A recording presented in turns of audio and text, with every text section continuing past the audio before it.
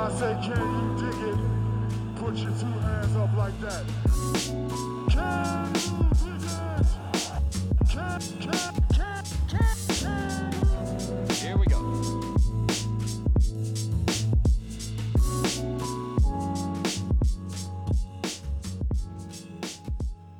Hey, everybody. Welcome back to another episode of Can You Dig It, a podcast by silverscreenandroll.com. I am Christian Rivas, joined by Jacob Rude, but also by the dogs that live near me now. I can't, obviously there's nothing I can do about them barking. And the room I record in has a very big glass window. So it's not ideal.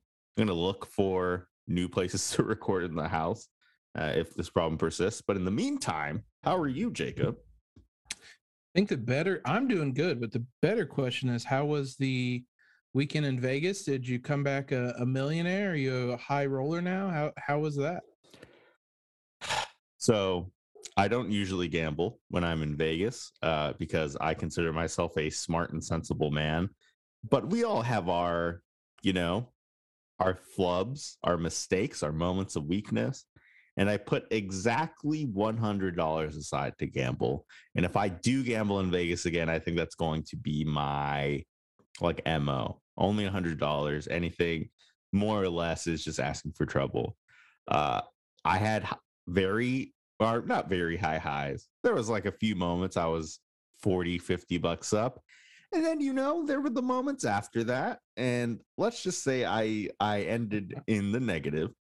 But I convinced myself that I was going to win big playing one of the slot machines. There was a slot machine that had a prize of $11 million if you won. Oh my.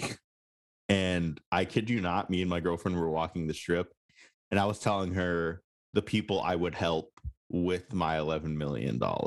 It was already a guarantee for me, and I was splitting up how I was going to spend it. Unfortunately, you did not make the cut, Jacob. You are already living large in Indiana. It's not like life can get much better for you. But there would have been a few people in my life that would have had a few $100,000 thrown their way for sure. Based on the opening in which you said you are too close to dogs with a not thick window, I don't think that you won either, bud. That is correct. I'll tell a short story here since everybody loves to laugh at Anthony. One of the last times I was in Vegas, I was with Anthony. We were at a casino, might have had a little too much to drink, and they have the little... Not Anthony. Yeah, I know. Shocker. To be fair, I was with him I was also on his level on this one. They have the little video screen, the touch screen betting, and Anthony had spent the whole week bragging about every time he sat down, he made money, and he had not lost money at all anytime he sat down, and that he was just bragging. And we had sat down. I won't spill how much we had put into the machine, but we're sitting there, we're having a good time, we're drinking. Another friend, Gary Kester, some of you might know, was with us, having a good time. And on those machines, you can bet $1 to $5. And I just enjoyed doing it, so I always bet $1. Anthony apparently did not. He was a higher roller, and so he had bet $5 on one and had forgot he bet $5, and then just kept betting $5 and kept betting $5 and was losing, and the whole time thought he was betting $1. And eventually there's just a moment where he goes, "Where did all my money go?" And Gary and I let him have it because he had spent that whole week bragging about every time I sat down, I made money. And then he got so drunk, he didn't even realize how much he was betting and lost some money on that one. So you guys can laugh at Anthony for that one. I'm definitely a $1 bettor in Las Vegas. I played some roulette, played some blackjack. Again, there were some highs. I felt good. I should have walked away, but I did not. My Anthony Vegas story is, we are in Vegas and there are no shortage of food options in Vegas, good food options that they don't have anywhere else in the world. And it was me, Harrison, and Anthony trying to figure out where we want to go for lunch. And I think it was one of our first times having lunch all together. And Anthony goes, "Why don't we go to Applebee's?" in Vegas. He's fancy like it. I guess so. I mean, then don't get me wrong. I love Applebee's as much as the next guy. When the appetizers are top tier, the drinks are real cheap, but we're in Vegas, man. That's my Anthony story. So not a bad weekend.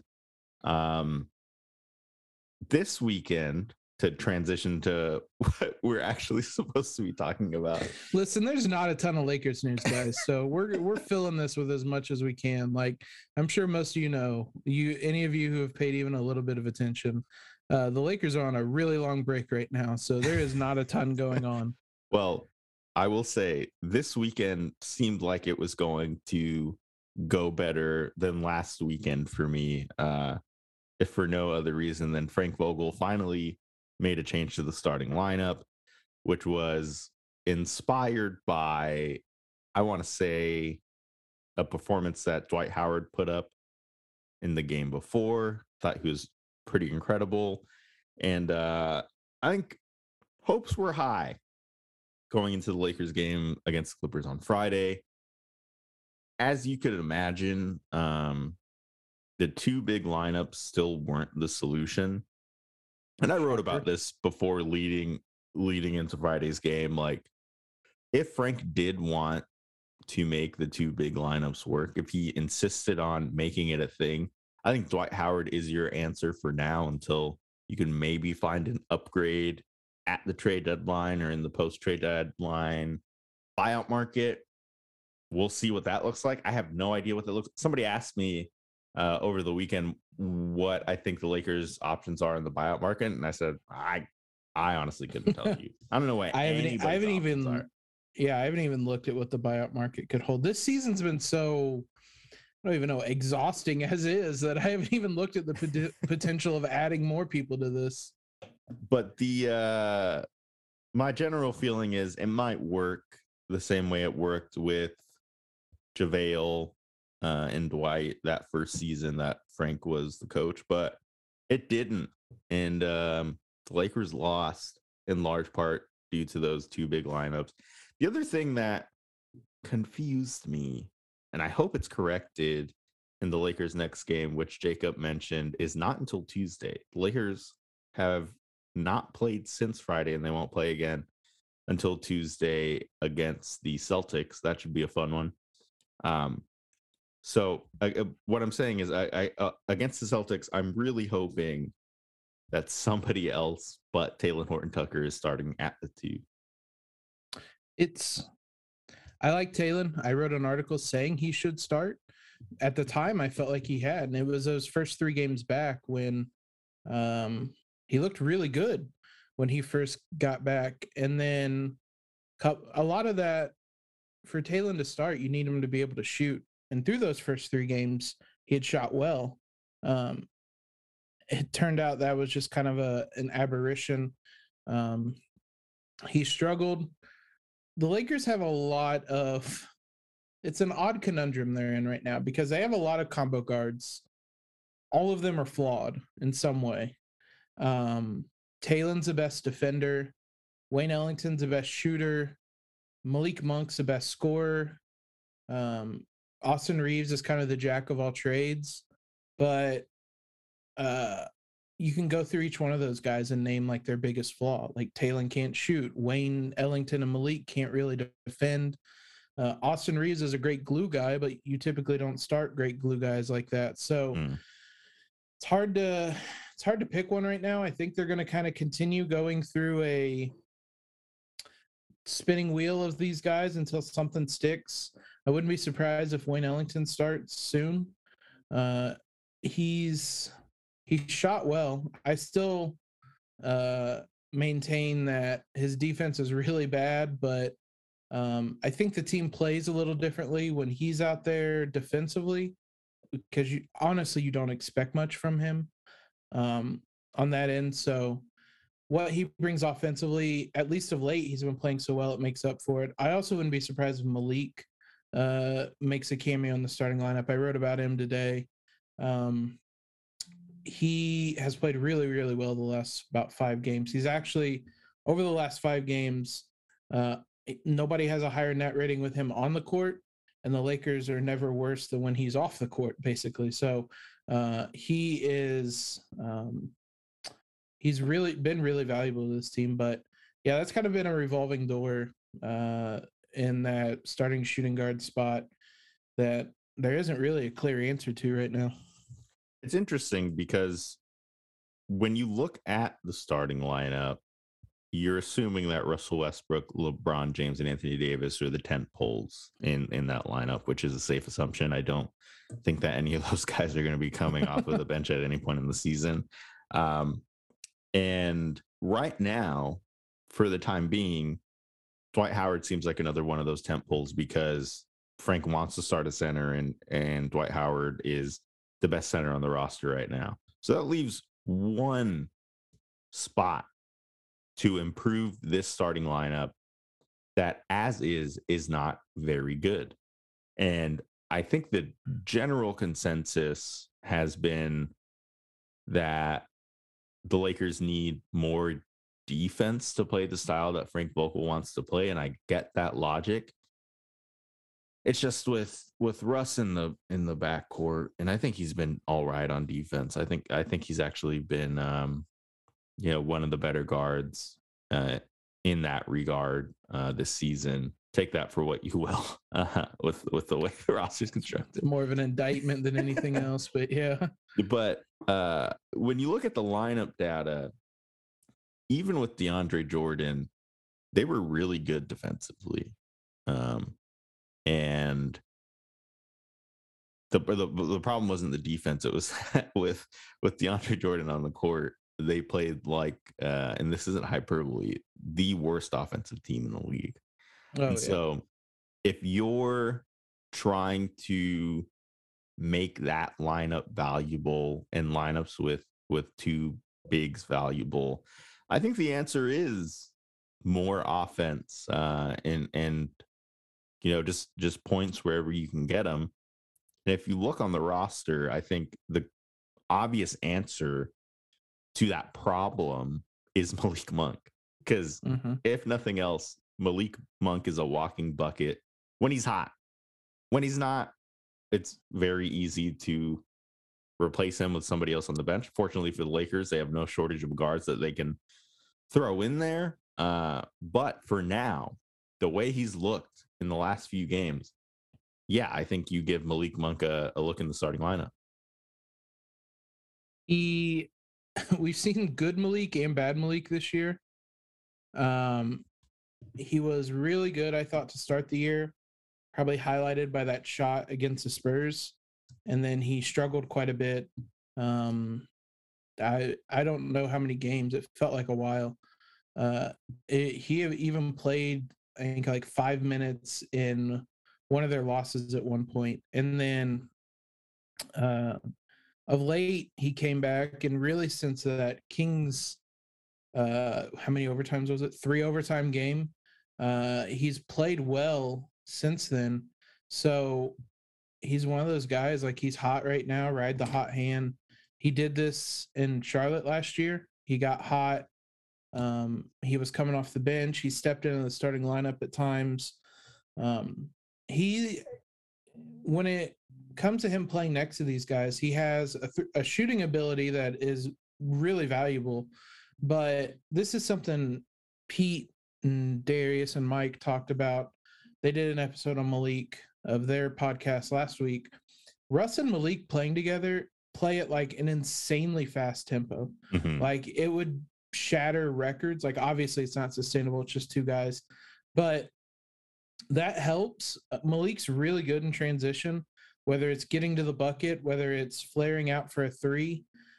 He just does a lot of things on offense that complements his team. There's a lot of times where you need, if there's a LeBron AD or Russ AD pick and roll, and you kick it out to the weak side wing, you need a guy that can either be a scorer or be able to attack a closeout. That's Malik's game. Like, he can absolutely do that. There really right now isn't a downside to him offensively. He's prone to some questionable turnovers every so often. There's been a couple times he's just kind of floated some passes across the lane or across the court that have been stolen. Those are frustrating. But right now, the way he's playing, there's not a ton of downside to starting him other than, I mean, obviously defensively, I would say he's improving, and he's never been and never going to be a great or even probably good defender. He's just so small as a two guard.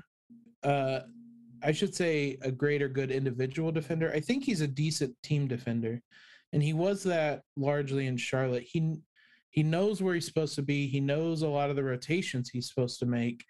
A lot of the issues are, I won't say a lot. Some of the issues are physical limitations. So, but when he's playing like this, like, yeah, I would say he's the best option to start right now. Now, I guess the question is, does he have more value to this team as like a microwave scorer off the bench? I would say probably not, because Melo can do that.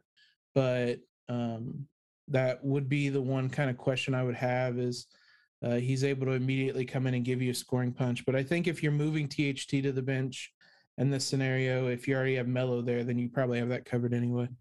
That is absolutely correct.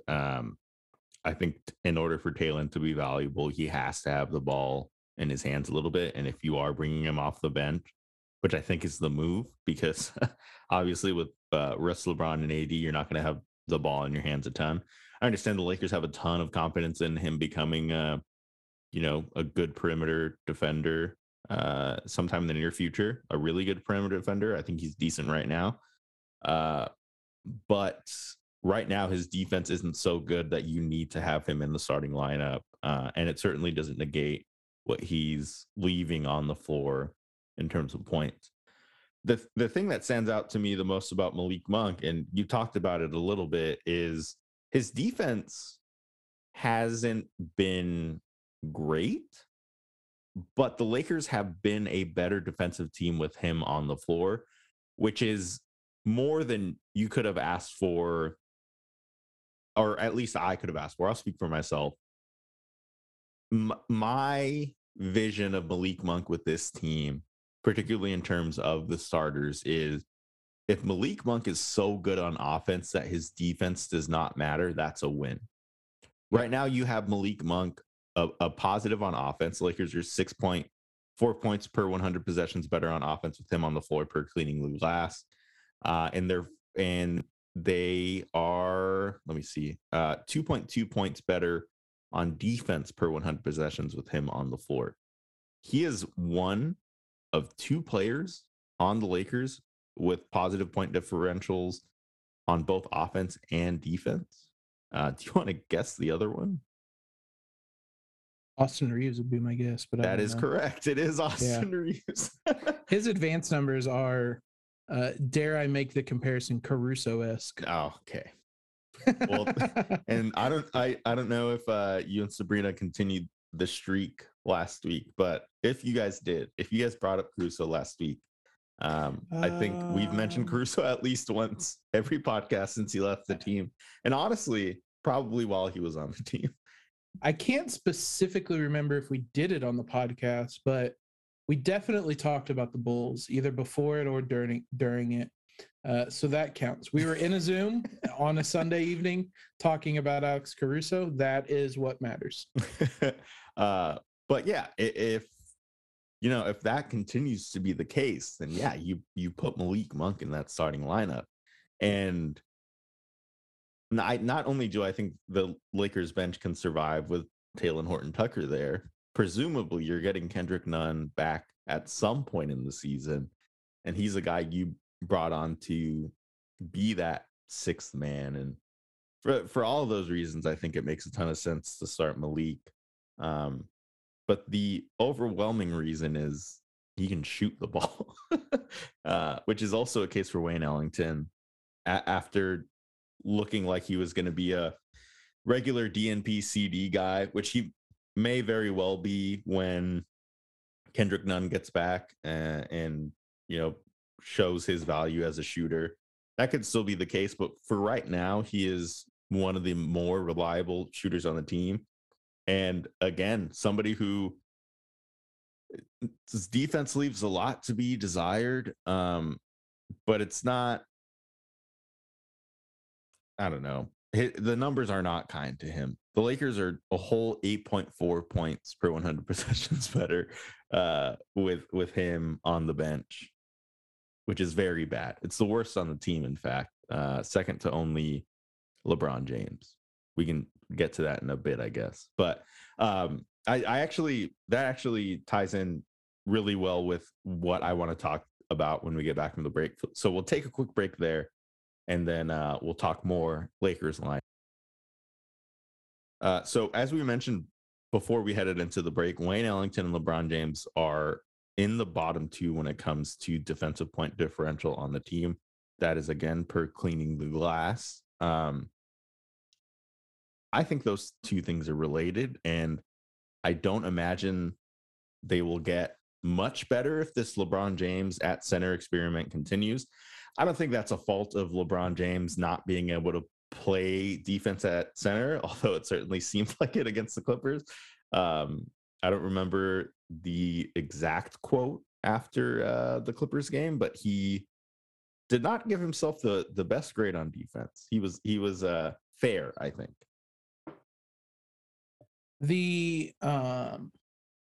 So I watched back what game was it that they did this, they committed to this. It seemed everything in the Lakers land seems like it's like years at a time. Whatever game that they committed to this, and they only went to one center. It was last week at some point. I watched back those clips right before the LeBron went into protocols.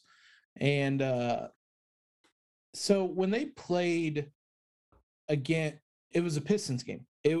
Because when they played in the first half defensively, it's like they weren't entirely sure how to play with LeBron at center. They were funneling things towards LeBron, as you would do if DeAndre, Dwight, AD were there.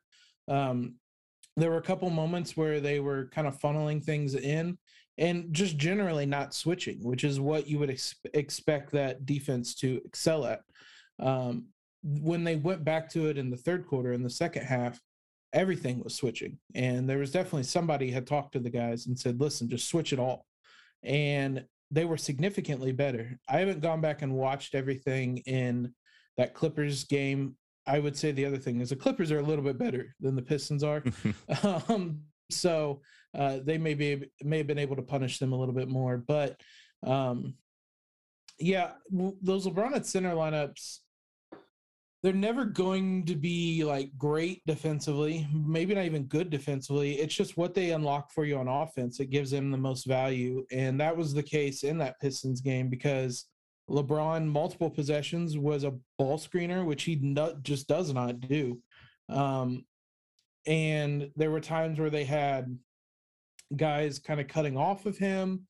You have shooters all over the place. It was Melo. I believe Ellington was out there. Monk was out there at one point.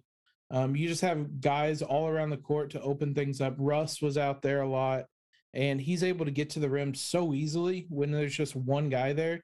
Like, for all the kind of faults in his game and how much his game is aged or whatnot, like, he's still really good at getting by his defender, and he can beat guys off the dribble. But yeah, it's a work in progress. I still ultimately think it'd be a positive. It may take a guy like Trevor Ariza coming back, a little more defensive acumen, and maybe THT getting out of his funk a bit, or there's some other things that could happen. Kendrick Nunn, I think, would be a really good fit. If we ever see him, he's in Instagram comments calling out Isaiah Hartenstein, but he hasn't really been on the court much, if at all. So there's some guys I think that could make it work. Austin Reeves, whenever he gets fully back, would make a lot of sense in those lineups. But yeah, Wayne Ellington's never going to have a positive defensive rating of any kind or point differential, any of that.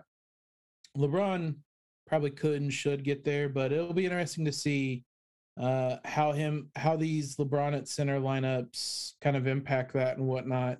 But yeah, I think a lot of it boils down to the Clippers are still a really good team. They've been playing really well this year, and they're not the Pistons. And that was about the two sample sizes we have. Yeah. So the LeBron at center lineup, or at least the most used lineup, posted an offensive rating of 200 against the Clippers in 3 minutes, which I'd like to see it. I'd like to see the 48-minute game in which the Lakers scored 200 points with that lineup on the floor. The defensive rating, I want to preface this by saying they still had a positive net rating. That's the good thing.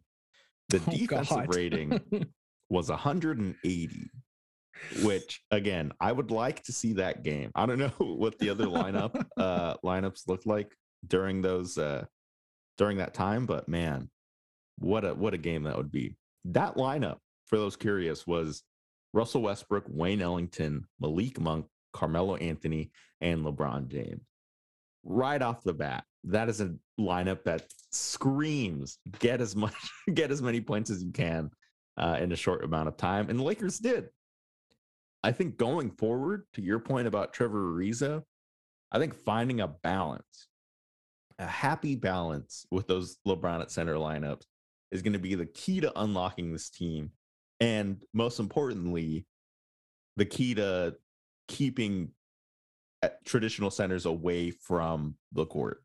I think you can live with Frank starting Dwight. I don't want to say you can live with Frank starting DJ because I don't know if you can.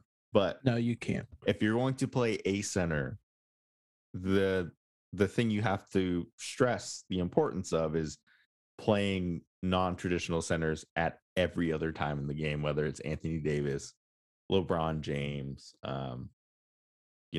somebody else. I think that's it. Honestly, those are the only two options the Lakers have outside of Dwight Howard and DeAndre Jordan when it comes to center.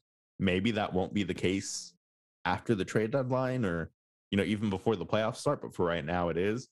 And whether that leads to them adding a center that they can play, or it just means that, they put an emphasis on adding a more versatile wing that can play that 3-4 spot. Listen, Harrison Barnes is no spring chicken on the defensive end, but I've watched so many Kings games where I've just dreamt of having a LeBron at center lineup with Harrison Barnes at the 3 or 4. I think he'd be awesome, but that's a pipe dream at this point. But you get what I'm saying. Like, there are ways you can see these types of lineups working with LeBron at center. I think there was a lineup that included most of the same supporting cast, but with Talen Horton-Tucker and Wayne Ellington's spot that performed a lot better on paper. Not surprising, but there definitely needs to be some wrinkles ironed out. And I think as long as it's being tried, there are things that Frank Vogel's trying, and there are some bright spots. I think it's hard to pin any of the lack of success of these lineups or the lack of success from the team as a whole solely on him. But if 5 games from now we're still talking about the same problems with these lineups and the same problems with the starting lineup, whether it's Talen or maybe Dwight doesn't look as good as he did against the Kings, against some of the better teams in the NBA, then yeah, I think you start to look at Frank and say, like, something's got to give. Something needs to change. So I was looking up the kind of core of that LeBron at center lineup has been LeBron, Russ, Malik, and Melo. Still, they've only played 18 minutes together with no center on the floor. It's a plus 27.8 net rating and a 150 offensive rating, which is going to be kind of what you expect. I'm honestly not even sure if there's many minutes they've played. I was going to take Malik out of that because I know they've kind of swapped those perimeter players around a bit, just to see if there'd been many minutes they played without him in it. There's 27 minutes total with LeBron, Russ, and Melo. No center on the floor, and they're plus 17.2. So, you can see the reason it would have success. They're 136.8 offensive rating and a 119 defensive rating. So that's what those lineups are going to be. Just like absurd offensive rating and an equally absurd but not quite as much defensive rating. It yeah, I ultimately, even after that Clippers game, I think the Lakers are starting to figure some things out. Which finally, a lot of that, I'd seen various kind of out of context stats about where the Lakers are right now, their record, all that. Um, LeBron, AD, and Russ just haven't had a chance to play together, and I think that is ultimately been the biggest problem. LeBron has only played half the games. The three of them have only played 215 minutes together, and there's been over, I think, 5,000 minutes played for the Lakers this year. So ultimately, I can tell you exactly how many minutes have been played, or excuse me, 1,000. I don't know why I said 5,000. 1,152 minutes. Those three have played 215 of them. So I know it's frustrating that it's taken this long. It was always going to take long anyway, but the injuries and suspension and health and safety protocols to LeBron have really limited how much those three can play together. Ultimately, I think that they are, I don't want to say turn a corner, but it was trending upward, maybe a slight step back. I think we let off with the 2 steps forward, 1 step back for the Lakers, which, considering how things have looked at times this year, I will happily take that because it's a net step forward. But, and you pair all that with, we've mentioned Ariza. It sounds like he's going to be back soon. I don't know this week, but maybe next week. I think this week was when he's supposed to be reevaluated. So I'd be surprised if he's back that quickly, that soon. But I would say he's going to be back within the next week or so. I think he's going to unlock a lot of things. All the issues remain that you're pinning a lot of hopes on a aging 3-and-D guy. But I think if he's healthy, he's going to unlock a lot of things for this team, and I could see them taking another big step forward. But yeah, that Kings game, that second half, seemed like a lot of things were starting to be figured out. It took them 23 and a half games to realize DeAndre Jordan should be benched, but that's a net positive. And I guess 22 and a half. And it doesn't sound like they're going to play him anytime soon. At this point, who would you put your money on as the guy who inevitably will be cut on or before whenever the deadline is of, I guess, Avery Bradley's contract? Do you think it's going to be Avery Bradley, or do you think it's going to be DeAndre Jordan so that they can sign a buyout guy? I'll have a story up on this tomorrow. Shameless plug. But I think it's DeAndre. Well, hold on. I think it is Avery Bradley Jordan. Listen. I think Avery Bradley will be cut. I do not think DeAndre Jordan will be on the roster by the end of the season. And I say this because Avery Bradley's contract guarantee date is January 7th. Yeah. Or January 7th, December 7th. January sounds right. Yeah, it's January. The Lakers, if they wanted to use his salary in a trade, would have to do it no later than 60 days before the trade deadline. And if I'm not mistaken, that lineup, that date is soon, or it already passed. So there's not a lot you can do with Avery Bradley if you don't waive him. Like, if you don't want him on your roster, there's a very simple solution to that. Just waive him. His salary is non-guaranteed.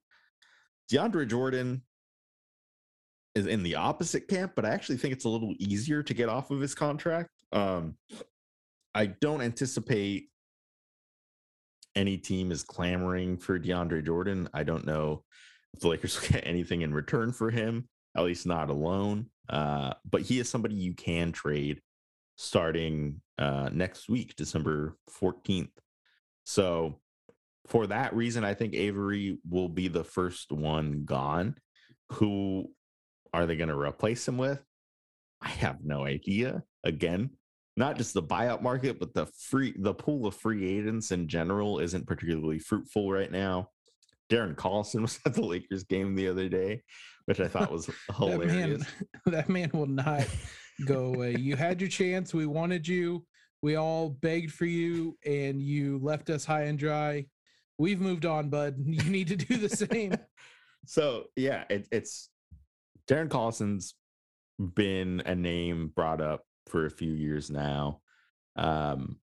James Ennis is a popular name on Lakers Twitter, but both of those guys had an audition for the Lakers, didn't get the part. I don't know if things that have happened since the way the roster's constructed may, shift their opinion on somebody like Ennis. But I mean, James Ennis is still a free agent, and there are a lot of bad teams in the NBA. I think if he were meant to be on a roster by now, he'd be on a roster. So that's all I'll say on that. Beyond those two, man, I almost don't want to speak this into the universe, but I'll do it anyway. No. Oh, I had a dream last night. Oh no. That the Lakers brought back Lance Stevenson from what the hell are you League doing? Because of his relationship with Frank Vogel. And the thing that infuriated me the most in my dream, again, this is all a dream, and I'm mad at this. I looked at a report from an ESPN reporter, that said the Lakers brought Lance Stevenson in because of his relationship with Frank Vogel and his reputation on the defensive end. Anybody that watched the Lance Stevenson with the Lakers or at any point after the fact knows that's not the case with Lance Stevenson. So that is one of those dreams I don't want to come true. What's it called? A nightmare? Yeah, bro. one would even call it a nightmare. But to my point, though, those are the types of free agents you're looking at this time of year. I just don't know if it's going to get better after the trade deadline. So not having Avery Bradley on the roster would be, I guess, a positive just for the sake of Frank not having the option to play him. And the same can be said about DJ. But in terms of ready-made replacements, guys that are going to contribute right away and step into that spot, the only thing that's going to correct that in the immediate future is guys getting healthy, namely Kendrick Nunn and Trevor Ariza. The other thing, I was just kind of scouring a couple different teams. Trading Avery Bradley, I guess, so the date is a week from Sunday, December 12th. You said that 60 days before the deadline for another team to waive him. Yeah, it's December 12th. So you're not going to be able to pair him with any free agent that was signed because that date is a couple days later. So trading Avery Bradley on a $2.6 million contract for somebody that is going to be a contributor is really hard to do because you got to find a team that is bad. Any team that trades for Avery Bradley is just going to cut him. They don't want to pay as much luxury tax. So you got to find a team that's bad, that's paying a lot of money for their team, and this would be a way to save money. But the player also has to be like a decent player. And that is a lot of hoops to jump through to try to find somebody that could actually contribute to the team. So I would be surprised because also if they're willing to just trade this player away for Avery Bradley and dump him, unless they're attaching like the Lakers are attaching like a second round pick, there's just not really an asset there. So I'm not really sure who you can even target. I've tried to look at some of the really bad teams, your Magic, the Spurs, the Pelicans, the Rockets, teams like that. See if there's anybody there, and I don't think there is. So I'd be surprised if they traded him. It's nice to think about, but it's just hard to find a partner where all of the things line up. So we'll see. If I had to guess between the two, honestly, right now, I would say DeAndre Jordan is the more likely one to be cut, waived, whatever, especially if Ariza is able to get back healthy, play a string of games where he looks fine, and this LeBron at center thing doesn't just blow up in their face, because then you have Dwight, you have AD, you have LeBron, Ariza is a bigger guy, Melo, like those are enough bodies there to play in against bigger players that it would work. So also I say all that. I mean, Frank just loves Avery Bradley, so I doubt he's going to put up a fight to keep him around and whatnot. And so I would say DeAndre is more likely to go. It'll be interesting to see if anybody wants to trade for DeAndre. I mean, ideally, you'd be able to pair the two of them together and get a halfway decent player, but that timeline I don't think is going to add up. Yeah. I don't also know, like DeAndre Jordan was available to be traded for in the offseason by the Nets, and nobody really jumped on board at that, albeit he was on a huge contract. So I'm not sure if he has much of a market as a trade target. Maybe he's bought out, but out of the two of those, I would say DeAndre is more likely. I also wouldn't be surprised if they just cut both, because they want to save money with every move they've made, seemingly. And Avery Bradley saves you money, and DeAndre isn't good anymore. So I could see them getting rid of both, maybe bringing in two guys. Maybe that's why Darren Collison was there. So I don't really know, but it'll be interesting to see. But ultimately, I think the team is trending in the right direction, Clippers loss aside, and hopefully they're able to just turn a corner in terms of health and able to just stay on the court so we can learn what these Lakers are going to be about, and whether this needs to be like that Cavs season where everybody was traded in the middle of the year and they completely reshaped the roster. I don't think we're headed to that, but I'd like to see everybody on the roster healthy together so we know whether we're headed to that or not.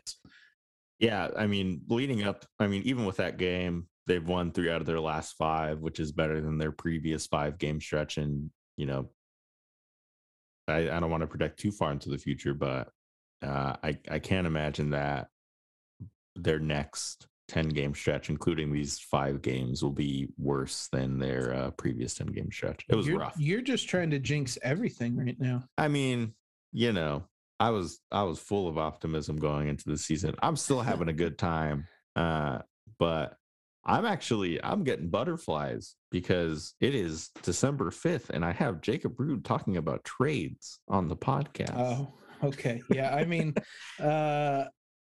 I enjoy that day because then the trade deadline doesn't flash red, or trade machine doesn't have the big red box or whatever. And it looks a lot prettier when I tweet out a screenshot, but I can do it like maybe once a week or two and be fine with it. I always just assume that you're in there nightly concocting some trade to get the Lakers rotation fixed.